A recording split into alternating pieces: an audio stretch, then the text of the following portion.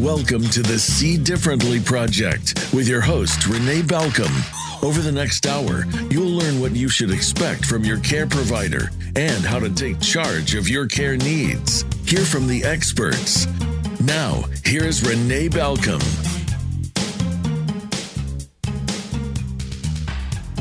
Good morning, everyone, and welcome to the See Differently Project. I'm your host, Renee Balcom, and I'm very excited about having our guest today, David Payor Jr.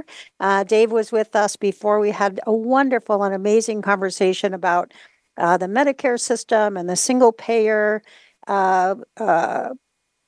proposals that are going around the state of California and possibly in your state as well.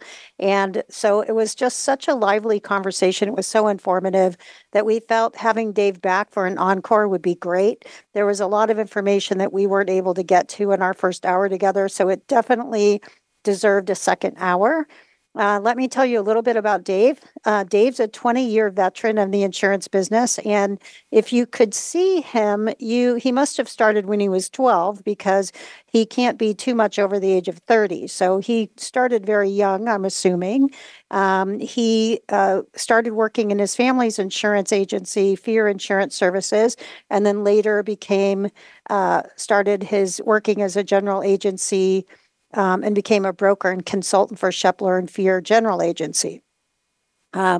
Dave has gone back into the retail side of insurance and is working with now with Eureka Insurance Services and is a producing agent and partner in the firm of Eureka Insurance Agents. He's also and part of the very reason I wanted him, he's such a great expert on the subject of the one payer system. Dave sits as the chair of the legislative chair for the California Association of Health Underwriters, now called California Agents and Health Insurance Professionals. He's the former president of the Sacramento Association of Health Underwriters, and he served as the CAHU membership chair in 2012 and 2014. So he has had a long and great run as a legislative chair for the Sacramento chapter of CAHIP, and he's definitely our expert in the insurance industry from a legislative point of view. He's attended more than 15 Capitol conferences in Washington, D.C. with the National Association of Benefits and Insurance Professionals, and he meets often with local officials to lobby on behalf of the healthcare reform and healthcare industry. So anyway, with no further delay, Dave, welcome today. We're happy to have you back. Thanks for coming back. Well, it's nice to be back. Thank you for having me. And yes, I am a little bit over 30. Well, you can't prove it by me, I'll tell you that. Well, thank you. Well, we definitely, when we were last together, we covered so much ground. I hope it was as enjoyable for you as it was for us. It was a great conversation about kind of, starting on this whole single payer, one payer system, and led us to a couple other things, exploring Medicare. And I look forward to kind of touching on some of those things again today and going down any of the routes you'd like to go. Good. Well, I'm excited. Well, let's go back just to bring the audience up to speed on some of the conversation we'd had previously. Can we go back and talk about just the different terms of the business of insurance, because I think that can be really, really confusing. And if we can go back and just kind of cover some of that information, like what's the difference between Medicare and Advantage? What is a single payer system? What does that even mean? And can you just enlighten us? I know we've gone through this before, but just kind of as a review. Sure. So especially when we talk about healthcare reform, you will hear different words that mean different things, but they are kind of used interchangeably. And I think that it makes sense a little bit to kind of talk about that. And again, with regards to healthcare reform, saying, hey, this isn't working, let's start over and let's do this type of system. And you'll a lot of times hear the word universal healthcare, single payer, Medicare for all, and socialized medicine and universal coverage. These are all things that actually technically mean different things. But a lot of times when politicians or activists are kind of saying we need to change things up, they will use those words interchangeably. So it is good to know, and I'll just very quickly let you know that the difference between a universal system is that really it's not saying who is in charge, just that everybody does have some type of coverage. Single payer is when the government is the payer of all medical bills, and they control all the not only paying the bills, but they also create the plans and really kind of control the whole thing. Socialized medicine. Oh, excuse me. Let me back up. On single payer, they do not own doctors, hospitals. They're just paying for them and then design the benefit plans. On socialized medicine, they actually do. The government owns the facilities, the hospitals, the doctors. They're employees of the government. And then Medicare for all is a very different. And that's kind of on our last conversation, we went down that route because I had mentioned that I actually think that Medicare for all does make a lot of sense. But the problem is there's a confusion of what that means. And Medicare for all, they will use it in that same sense of healthcare, single payer, government's in charge, kind of referencing our Medicare program. But as we discussed, Medicare is not, the government running everything, nor is it determining necessarily what the same coverage everybody has to have. And so that's the path that, again, I think actually does make sense, but it's confused a lot with a lot of the healthcare reform advocates on what exactly it is. Renee, do you want me to should we keep going down the Medicare path? Yeah, Okay. I think so. I know that, in California, we're serving 40 million people now. I believe that's the number in Medicare, Medi-Cal, and Medicare services. Well, there's about 40 million people in the state, and about a fourth of them are on Medicaid, which in California is Medi-Cal. Okay. And there's kind of a Medicare, Medicaid sound very similar, but they're different. Medicare, for the most part, covers our senior citizens and those citizens who are disabled below age 65. And Medicaid pays for the coverage for those who are poor, don't have the financial means to be able to pay for it. And so very easy, quickly, Medicare for the old, Medicaid or Medi-Cal in California for the poor. So like I said, Medicaid or Medi-Cal is actually more than a fourth of our state now. And then as far as how many Medicare folks, I believe that number is right around 5 to 6 million. So a little about 12%. And then and then you have VA veterans. They are a chunk of it as well. I don't know that number, but I will just say that the largest chunk is still private insurance through their employer, and that makes up about not exactly 2/3, but somewhere right around 50 to 60% of the state are covered under private plans through their employer. Okay. So California is not then kind of a universal care system in the state of California still. Well, the governor had said we've essentially reached universal care or universal coverage. And the reason why is because when you look at the statistics, we are about 90, it varies, but let's just say 96% of the residents of this state have some type of coverage, whether it is through Medicare, Medicaid, private plan, VA, or other. There's only actually a very small segment of Californians who don't have any coverage. And so that's where the governor actually came from in saying that basically California has reached universal coverage. Gotcha. Because for the most part, everybody has something.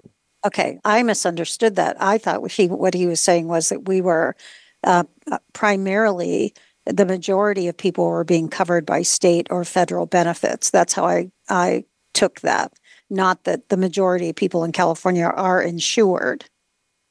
Well, and that might be right. You know, like I said, I thought the employer-based coverage was just about 50 to 60%, but you know, since the pandemic, that number might have changed, and it might be, you know, because basically you got the private side making up that big chunk for employers, but really everything else is government. It Okay. is Medicare, Medicaid, VA, and so it is possible that when you add all those other things together, that they are now more than 50%. Okay. Well, it's funny because we've over the years, and again, this is a subject matter for our audience. This is a subject that's been around for a couple of decades now, right, Dave? Yes, it really started in the 90s. Okay. So when you remember back in the day when they were calling it Obamacare or the ACA, what is that? The ACA, Affordable Care Act. Affordable Care Act, which was Obamacare, correct? Yes, and technically it was the PPACA, the Patient Protection Affordable Care Act. Okay. Well, God knows why we're all confused Yeah. because And yes, it was keep labeled changing, Obamacare.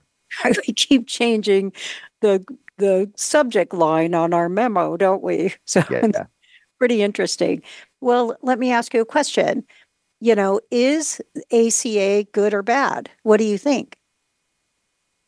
Um, you know, that is a great question, and I would tell you, especially now that we are 10 years, actually more than 10 years later, the law was originally signed in 2010 and then basically reconfirmed in 2012 and then really started to roll out about 10 years ago. In 2014 is when it kind of rolled out. And I remember at the time there was calls, especially of people in my industry, that, you know, this was the end, this was socialized medicine, and we're all going to be out of a job. Um, However, and the group of the agents in California, um, the California Association or Agents and Benefits, and I forget our acronym, but Association. yes, But I know because they changed that too, right? right. We just So, changed our association name and got rid of the word underwriter because that really wasn't appropriate to what we do, and right. so now we're the benefits and insurance professionals. Okay. And California kind of actually at that time took a controversial stance and did support it. One of the early adopters saying, "All right, we understand that in California we're going to do this, we're going to implement it." Agents came to the table and said, "All right, let's figure out how to make this work." And so that concept of is it good or is it bad? I actually do think there were some really good aspects of it, of the ACA. The best being making it accessible. You know, pre-ACA, it was really hard to buy an individual plan. Mm. If I remember trying to sell somebody an individual plan, somebody I want to say in their mid 40s, and they put on their application that they occasionally took ibuprofen, and that application was denied. Wow. I remember that we got to a point that almost all individual plans in the state were excluding pregnancy, which is kind of a problem. Yeah. Um, and so the Affordable Care Act did, in my opinion, a good job of standardizing what coverages are. You're going to cover these things. Everybody's going to cover these things, and we're going to kind of set a understanding that, and that's where the metal tiers came from: bronze, silver, gold, and platinum. Is the government basically said these are the things that are going to be covered on a health insurance plan, and I think that was good, although there was a bad aspect of it, and I'll get to that in a moment. The other good, so you made it so that everybody could buy coverage. You could no longer be turned away for health reasons, which was good, and it made it so the access issue was really touched on and I think kind of fixed. Because it wasn't easy to get, and the two sides were kind of always fighting about access versus price, and that is where I do think that the ACA did not do a good job on, and really it didn't do. There wasn't much in it at all to control cost. Cost, unfortunately, was in many ways inflated under the ACA that occurred. When you have to cover all these certain things, there's a price for doing it. And so you saw the cost of plans really jump in 2014 to about 2016. I mean, in some cases, on the low end, it was 20% increases. And on the high end, I remember giving out groups with a 60% rate increase in one year. And so that's where the Affordable Care Act didn't do a great job, was controlling cost. And in my opinion, I think that is the number one problem with our healthcare system, is the cost aspect of it. If I could wave a wand and magically all health insurance in this state and country went down to a third of its cost, I think all our other problems go away. Yeah. But it's that cost issue that's the biggest deal. And unfortunately, the ACA didn't touch on it, and in many ways just exacerbated it and made it worse. And still within the ACA, the costs and the pricing is established by the provider, correct? Yeah. But they also instituted a thing called MLR, medical loss ratios, and basically said, all right, for every $1 that you bring in insurance premium, 85% of it has to be going towards the cost of care. Meaning, as far as paying for the building of the insurance agency and paying for the executives and processors, they had a 15% margin basically. That they were allowed to work on, and that actually has been a fairly good thing. Again, it did result in higher costs, though. But I do think for them, and I don't want to get too far down that road of how that worked, but it did raise our premiums. But at the same time, it does make it so that that 85% of all healthcare dollars are being paid going towards the cost of care. Wow. Okay. So since we're on the subject and we're early in the year this year, I'd like to ask you to comment, if you can, on, when during the heart of COVID and during the pandemic, people were receiving their benefits usually and oftentimes at a very, very low cost, if any cost out of pocket at all. And then in December, and at our agency in healthcare advocacy, we've had a couple of our clients where suddenly their cost of insurance went from like $0 to $400 a month. But, and then they had to kind of reapply and was able to get the cost back down. What is that about, Dave? Do you have any idea? I do. Although I think we need to take a quick break, right? We can, pause on that question a minute, because I think it's going to be a pretty good answer, and I think it's going to be pretty informative for everyone. So okay. We're going to head off to a break, and we'll be back with Dave Fear. Thank you.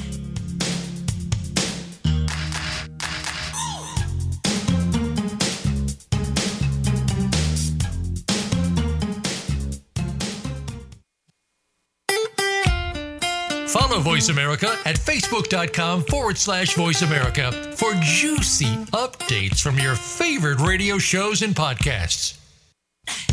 The See Differently Project will deliver us out of the echo chamber that we live in and educate and empower our listeners about the business of care. The care industry, from cradle to grave, encompasses a multitude of service providers. Some of these providers must have licenses, and some do not. It depends on the state you reside in. Nonetheless, this multi-trillion-dollar industry continues to grow. Money exploited from consumers through this industry in 2022 exceeded $63 billion. Our mission at the See Differently Project is to educate and empower our listeners by bringing guests on who are professional experts in their care field, opening the dialogue, informing our listeners, and answering your questions. You will walk away with a new perspective and empowerment over your care needs. The See Differently Project is hosted by Renee Balcom, the nation's leading healthcare advocate, on Fridays at 7 a.m. Pacific Time on the Voice America Variety Channel.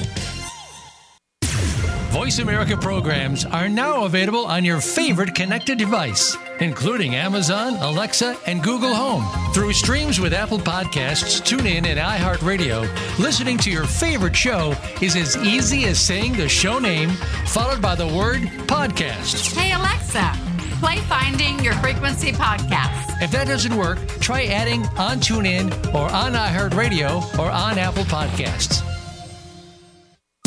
Streaming live. The leader in Internet talk radio. VoiceAmerica.com.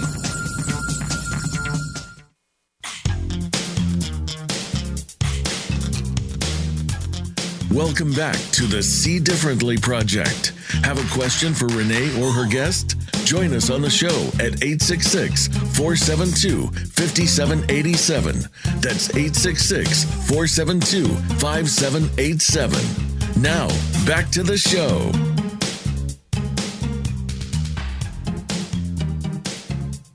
Well, welcome back, everyone. We're here with Mr. David Payor Jr., and we're talking about all things Medicare and the single payer system.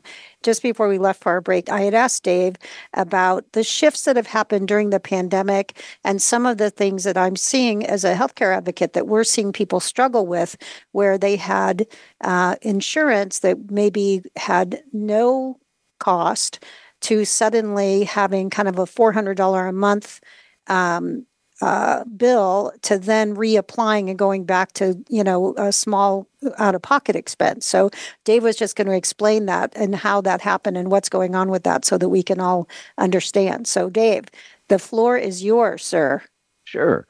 So what, and I would count this as a good part of the ACA, is that it provided a way for those people who were not eligible for Medi-Cal or Medicaid, but yet still didn't really have enough money to be able to pay the full cost of care. And so they introduced the thing, subsidies, where the government would actually pay on behalf of a person or an eligible person the cost of the care. And so that's what in California is. Our state-based exchange is Covered California, and that's where you would go if you are between 138% of federal poverty and 400% of federal poverty. And it is a sliding scale of how much, depending on how much you make, the government would assist you in paying your medical premiums. I actually just signed up somebody yesterday for one of these plans. They were making just on a very small pension, a family of three, were making just over the limit that allows them to go to Medi-Cal or Medicaid. Sorry, I get the words confused. And so they instead qualified for a subsidized plan. This subsidized plan has a $0 deductible, $15 office visit copay, $5 for drugs, and it costs them $6 a month for the family, where the government is actually subsidizing them based on their income, somewhere around $2,400 a month. And so that's kind of what you're touching on is when people go to the exchange, they're able to get these subsidized plans. Now, what happened during the pandemic, in many ways, we lost our mind. And basically, when it came to healthcare, kind of what was said is, all right, all rules are off. Anybody can apply for any plan. You can get into Medi-Cal if you, basically, if you say so. You can get a subsidized plan if you say so. Just tell us what you think you're making or not making, and we'll go ahead and get you the coverage. The idea being during the middle of the pandemic, let's get everybody good health insurance in case, they suffer from the COVID virus. Well, as we got out of the pandemic, or as we are getting out of the pandemic now, a lot of those rules that they kind of set by the side as far as, prove to us how much you're actually making, and we'll give you a plan and put you in Medi-Cal or give you these subsidized plans, started to go away. They basically said, you need to start showing us what you're making. And so that is really, as you're saying, Renee, that people have gone from paying almost nothing for their insurance and their care to now getting big chunks. That's why they're basically being kicked out of the system and being told you have to prove to us that you qualify for this. Otherwise, you're going to pay. Okay, so really the right procedure for that individual is go back in and reapply. Don't just take this new bill that's coming to you and accept that as the fait accompli, that there may be another avenue or another part of the scale that you would qualify for. You just have to go in and qualify for it. That's right. Okay. And actually, right now is the time to do that because open enrollment is coming to an end here at the end of this month. Okay. So we're on a real, like literally days to get that done then. So anyone that's listening in our audience, if this has happened to you, then you can reach out to an agent, right? Or you can even go on to your state exchange yourself and reapply. Is that correct, Dave? Yeah. There are agents that will work with Covered California, or you can work directly with them. It's a good partnership that an example of health agents understand that they can't get to everybody, and so they help as much as they can. But Covered California also has a big staff, and that's probably the way to go. Okay. All right. Good. And here's another question.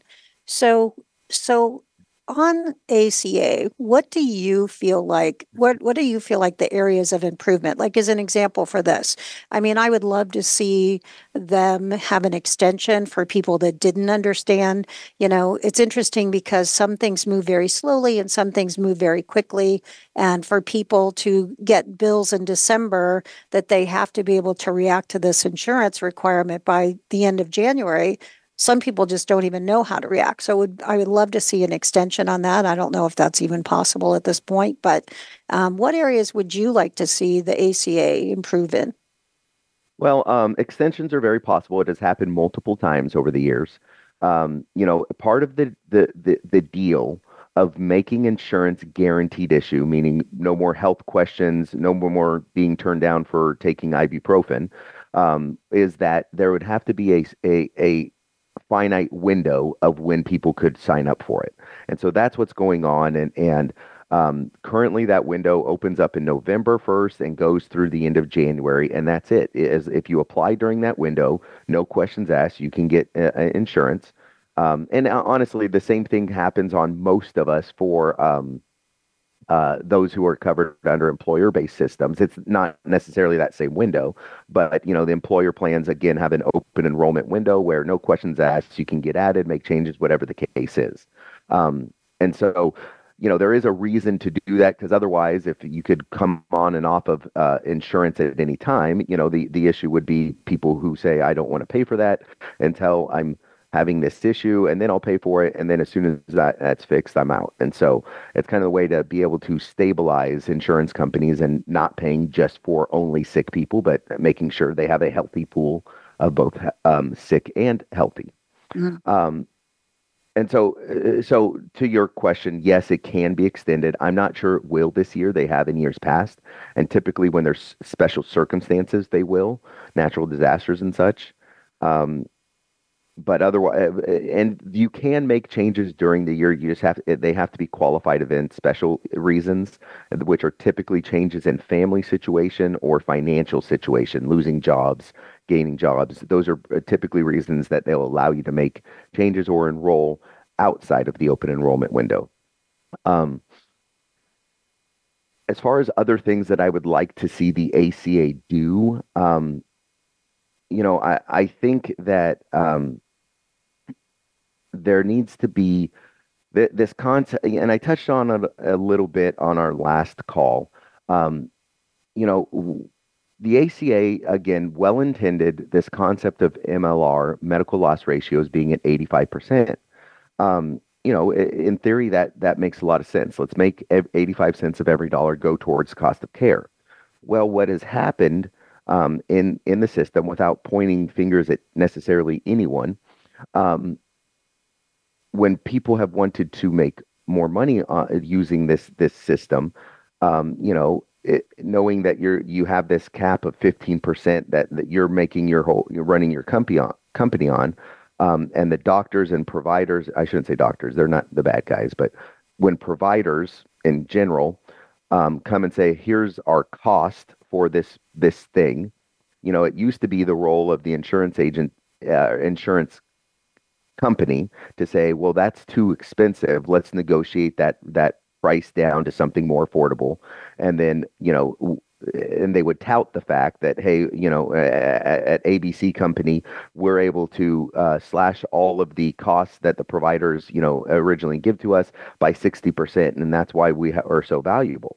Well, what kind of occurred under the ACA is that incentive to negotiate that price down from the provider kind of went away, because sure, if we start off at this really high number and then negotiate it down, that MLR makes it so that they're only able to make their essentially that 15% margin on this smaller number. So why they kind of came to the realization of, well, if we're going to take our 15% margin, why not leave it at the higher number and not negotiate it down? And so that has actually caused inflation and healthcare costs over the years. Okay. And so one of the things I'd like to see addressed is stop allowing providers to basically say, here's our cost. Because this gets really bad on the hospital system.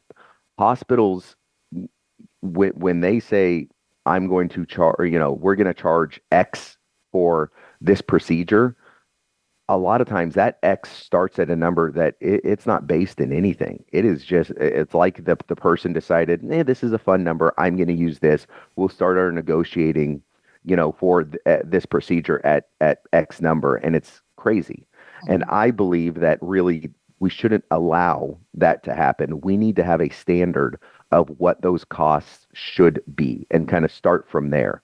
And I believe that using Medicare and the way that they pay providers as their base point would be the way to do it. That's a lot of times referred to as reference-based pricing, where rather than take the hospital saying, for that hospital bed, we're going to charge $10,000 a day because that's what we want, and then negotiating based off that, Medicare actually says, okay, when a provider agrees to take Medicare, they actually have to provide to Medicare all their costs. And so they have to give, the cost of that bed, the cost of the facilities, the workers' comp, the cost for the electricity, the heating.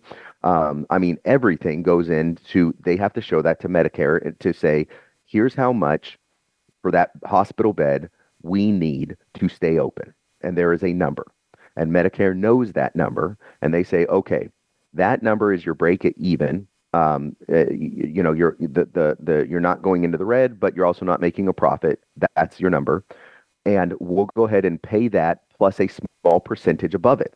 So we will actually guarantee that when Medicare pays you, you're going to make a small profit on that service. And so, and it's a number that is actually pretty fair. Again, it's not a giant profit for the provider, but it's something that allows them to say, okay, if I'm taking Medicare as my payment, I know I'm not losing money. We're going to do a little bit better than break even. And so, and then Medicare does allow for providers to then bill on top of that number to the consumer, but only at a certain percent. And so again, in the end, when somebody, a Medicare person goes to the hospital for that bed, they're not making a killing off of them, but they're also not losing money on them. Okay. And so that is the concept that I think really needs to grow, where we use Medicare and their information they have to start setting the prices for the cost of care. And then, I think using that as our starting point, and I'm not saying that everyone should have to accept the Medicare pricing as payment in full, but I do think let's at least start there with that number of what that bed costs and then go from there. And insurance companies can choose to, pay more than that number or less than that number. And, consumers can do the same. But I think we need to be more clear and transparent on what the actual cost for healthcare services are. And we're getting there, but we are not there yet. Well, and I thought they even passed a law on transparency in care that we, several years ago, where the hospitals were supposed to be preparing to be able to demonstrate their costs and their pricing to the consumer as well as the insurance providers. Is that what you're talking about? Are they still on track for that? I know in my experience, I'm not seeing a lot of, advertising or transparency in what the cost is going to be for a client that may be going in the hospital. So I don't know what really happened with that program. I don't know that it was being monitored well, and so it's kind of fallen by the wayside or backburnered. What is that? That's basically part of what we're talking about here, right? Yeah, and there have been several laws over the years at states and federally that help, but they haven't. And so the law you're referencing, it did occur, and it is working. It's just not,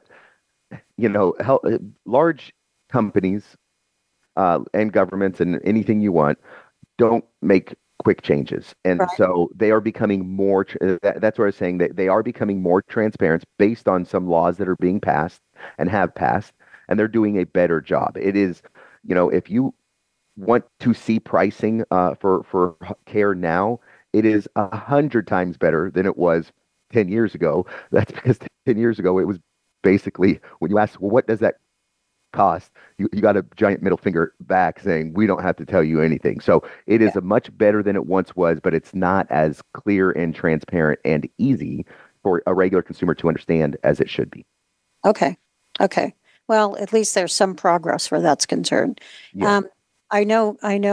We're getting ready to go for a break, but here's another quick question on the same subject. Every year, this is more of a federal question, and then when we get back, we're going to talk some more about Medicare, because I need you to tell us more about that and some of the nuances of Medicare and Medicare Advantage. But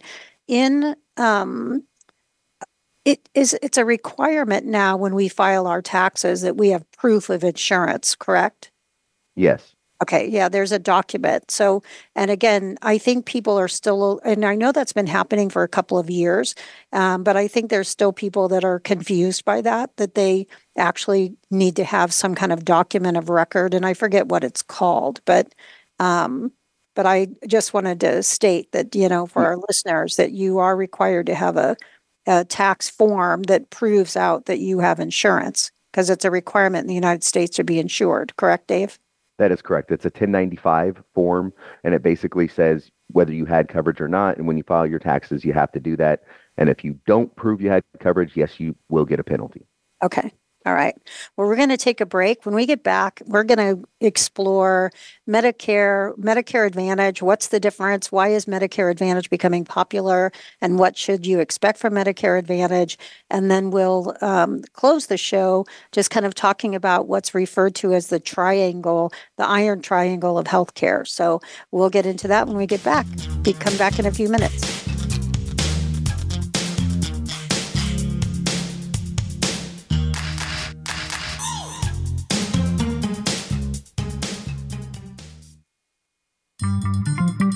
Voice America is on LinkedIn. Connect with us today. Tune in to the Voice America Variety channel on the Voice America Talk Radio Network. Voice America Variety broadcasts a diverse array of topics, reaching a global community. Our experts come from all walks of life, and the topics they discuss are everything from current events, arts and entertainment, leadership, parenting, relationships, self-improvement, career advice, and a variety of other topics. Check us out today. You're sure to find something of interest. Voice America Variety. Talk on today's hot topics. Have you become a member yet?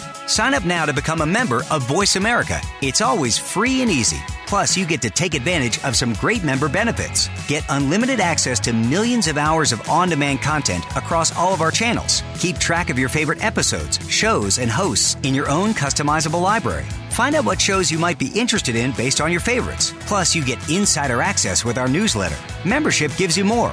Sign up at voiceamerica.com and click register at the top right. Tune in every Friday to get your weekend kickoff early. Join the legendary G. Keith Alexander for What's Hot Harlem America. The flagship show of the new Harlem America Digital Network has something for everyone. From the latest in entertainment to empowerment, health and wellness, and more. We'll bring you a variety of fresh viewpoints, voices, and ideas.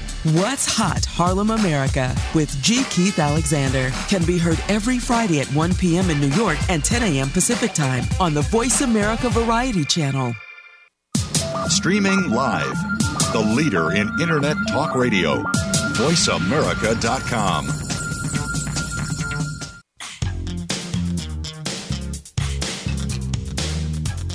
Welcome back to the See Differently Project. Have a question for Renee or her guest? Join us on the show at 866-472-5787. That's 866-472-5787. Now, back to the show. Welcome back, everyone. I'm Renee Balcom, and I'm here with our guest, Mr. David Fear Jr., and we're talking about all things ACA and Medicare and Medicaid and the single payer system.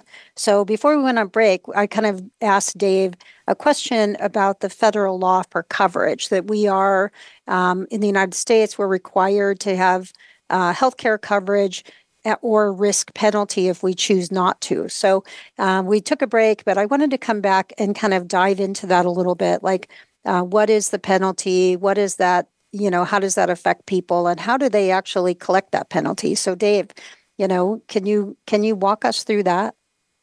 Sure. That concept, when the ACA passed, there was that debate of wanting to make sure that people could all get access care, and at the same time still make it so that the insurance companies and the payers, the current payers, the insurance companies of the country would want to participate, and so they look to other countries.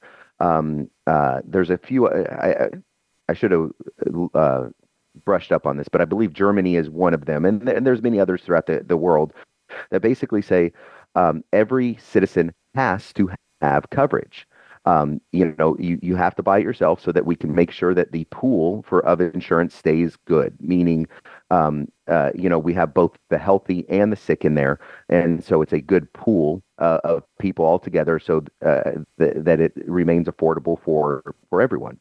And so you do that by saying, all right, everybody has to be in the pool. And how do you mandate people to be in the pool? You do it by saying, get in, or you pay a penalty. And so that was part of the ACA, and it has continued. If you do not have credible coverage, and again, credible coverage is defined as Medicare, as Medicaid, and a bronze plan or better, as far as private insurance goes, then you get penalized, and the penalty is either $696 per person, $395 per kid, or, and it's always the or, 2.5% of your income. And so those people who choose to go without coverage, they do pay a penalty when they file their taxes. And that's what that 1095 form is. That is the actual form that when your tax preparer would upload and send to the IRS, showing that, Dave had credible coverage, these 12 months of the year. And if I didn't, then I would pay a prorated tax or penalty of 2.5% of my income towards not having that coverage. And so that's kind of their way to get us all to play in the pool so that pool stays healthy. Okay.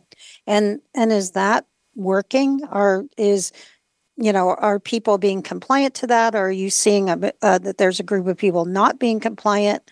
So that's a question. And then the other question that comes to my mind is, do we receive some kind of document from the insurance carrier that says, Renee Balcom is a client and carrier of our insurance?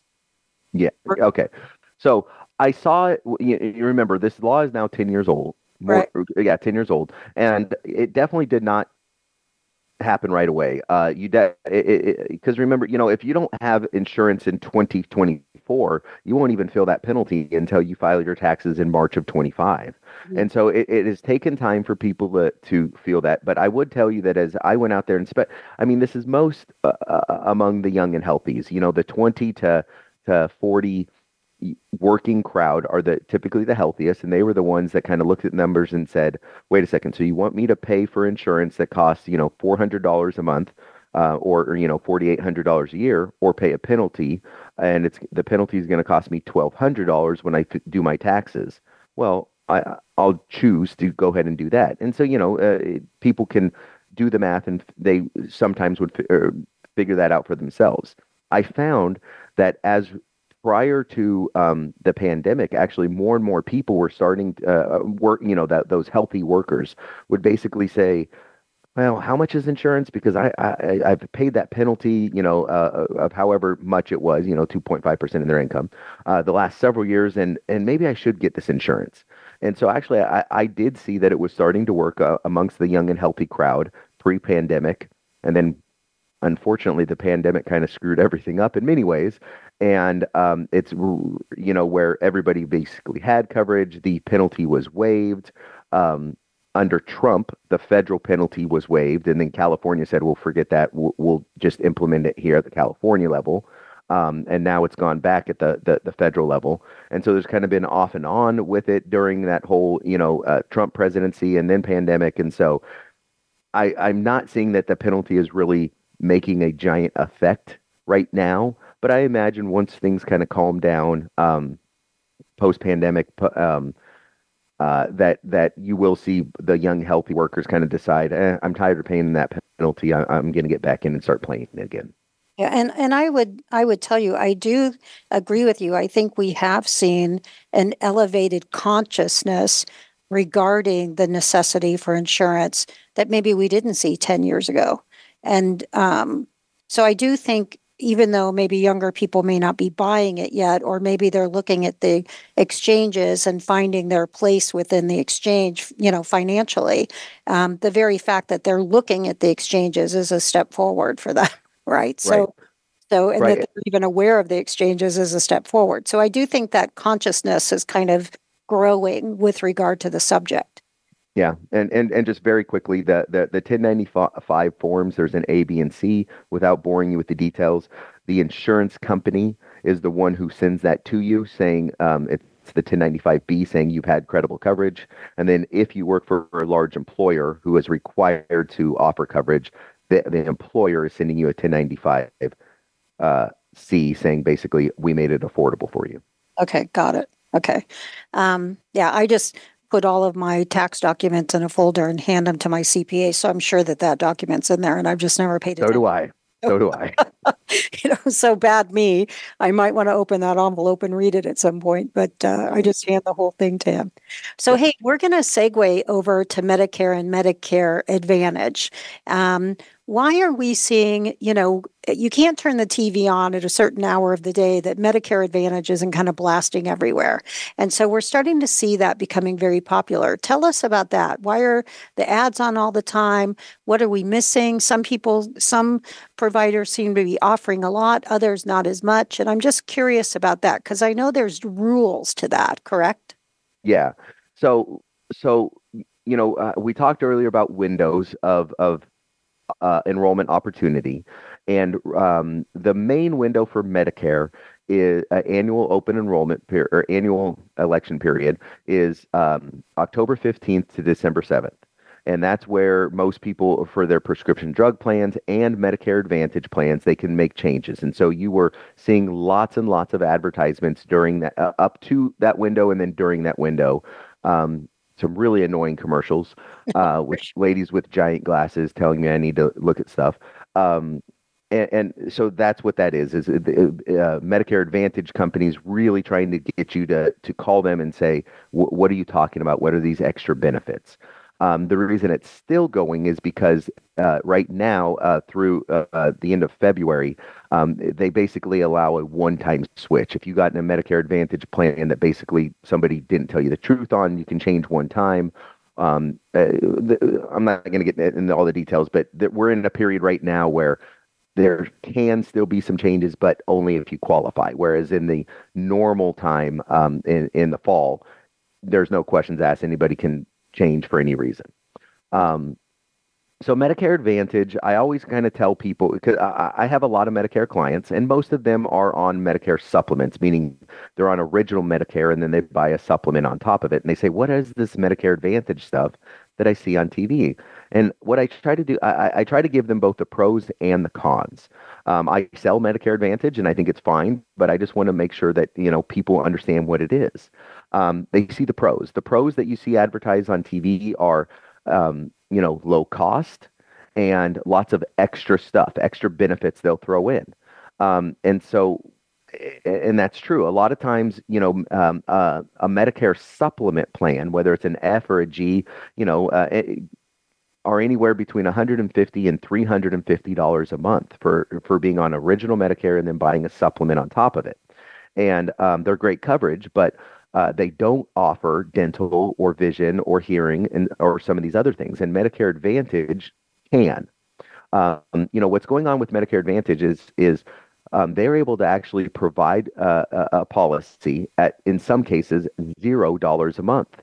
And so when you have multiple carriers, like in a geographical area that are all vying for consumers at $0, how do you entice them to come over and buy your product or sign up for your product? And that's where they start throwing in the extra stuff, the dental division. I know some of them are even doing $25 Uber Eats gift cards a month to try to entice people. Right. And that's because they're in certain markets, typically larger metro areas, that they have these multiple companies that are trying to get people to sign up for $0. And so those are both pros, $0 a month or low cost. I mean, typically the most expensive Medicare Advantage plan I've seen on the market is about $90 a month. And they throw in these other things. However, I warn people that there's a couple of negatives. Negative number one is, unlike a Medicare supplement where you pay nothing, for your care, you're paying a high monthly premium. But on an F, for example, which is typically the most common supplement plan, you pay $0, whether it's an office visit or open heart surgery. On Medicare Advantage, you do pay for it. You have office copays, you have copays for days in the hospital, and there's out-of-pocket maximums. They range in out-of-pocket maximums for as low as about $3,000 and as high as $8,000 a year. So that is typically one of those things where I say they don't advertise that on TV, but beware, you will pay when you use your Medicare Advantage. And then the other negative aspect, if I had to say one for Medicare Advantage, is they also use networks. The beautiful part about Medicare, original Medicare, is you can go see any provider in the country that accepts Medicare, and 97% of them do. So you have lots of freedom to access care. On Medicare Advantage, the way they control their costs and offer really low premiums is by being networks. And so, I always tell people, especially in the rural areas, you're not going to be able to find any doctors that are going to accept Medicare Advantage. Now, it's a whole nother story when you get down into larger metro areas, the Bay Area, LA, even Sacramento, San Diego. There's plenty of doctors, but, so there's pros and there's cons. Yeah. Dave, I cannot believe we're coming up on our hour together. I swear we need to have you back because I have about 30 more questions for you.